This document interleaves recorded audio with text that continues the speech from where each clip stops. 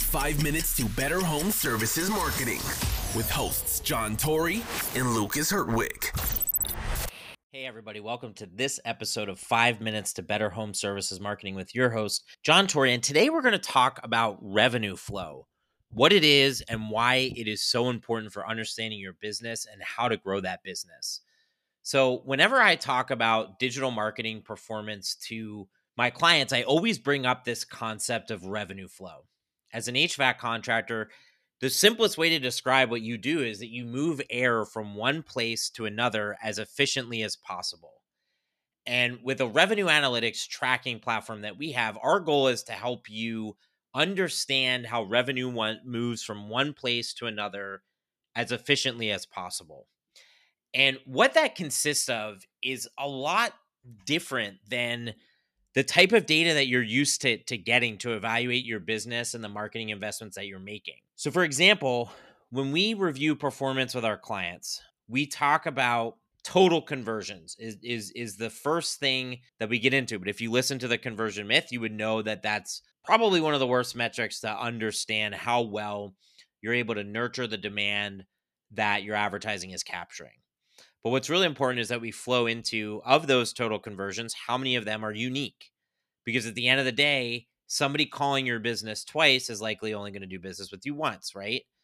And then after that, we look at the number of conversions that match to new work in your CRM. So we have the ability to measure the behaviors of somebody who clicks on an ad, goes to your website, and ultimately ends up in the CRM. But it gives us a view into how well those conversions, those leads are making it into your CRM and ultimately booking with you, because then we look at book jobs. So this is the conversion flow that helps us to understand revenue flow, which can help you understand where things are getting stuck and how you can make improvements, whether it's by firing your vendor, by implementing new processes, by adjusting your marketing strategy. And so from that, we look at book jobs, then we go into what the split is between open estimates, sold jobs, and closed revenue, because we know that when you get into a customer's home, that's half the battle. You get an estimate in front of them, but ultimately they might not convert, and it's a long cycle sometimes. So having the ability to understand how well revenue flows through those three states of open, sold, and closed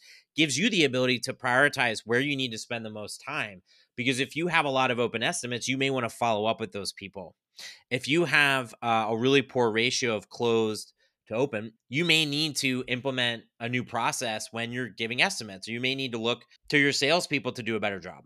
And we look at metrics like book job rate, which tells us the percentage of unique conversions that turn into a sold or closed job.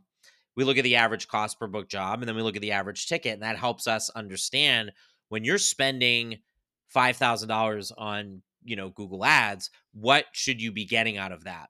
Are you spending less to get a book job than you are, the ticket on the back side? Is the ticket more than what you're spending to get that job? So thinking about your marketing investments, your business from a revenue flow perspective, how do customers flow from clicking an ad to going to your website to filling out a contact form to getting an estimate to ultimately paying for an installation or paying for service? And where do those things get stuck?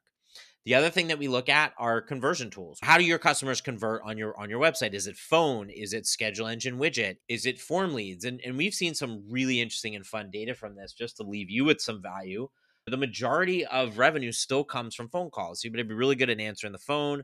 You better have really good phone scripts. But we've seen $690,000 in revenue potential from forms for some of our clients, like big numbers at an average ticket of $3,100. We've seen the schedule engine widget bring in a potential revenue of $600,000 at an average ticket of $3,700. So you need to think about how your customers want to convert with you by measuring it. You need to improve the way that you respond to them, because we're in the game now where the internet's the great equalizer, and customers are going to look for the businesses who cater to their needs, and you need that data layer. So I like to think of this as revenue flow. If you're working with a vendor, I encourage you to use this same model to help you understand how customers start engaging with your business all the way through to them spending money with you and where they might be getting stuck. So again, this is your host, John Torrey. If you like this episode, stay tuned for more. We've got a bunch of 5-minute episodes packed with value. I'd be humbled if you shared this with a friend or left us with a review. Thank you so much.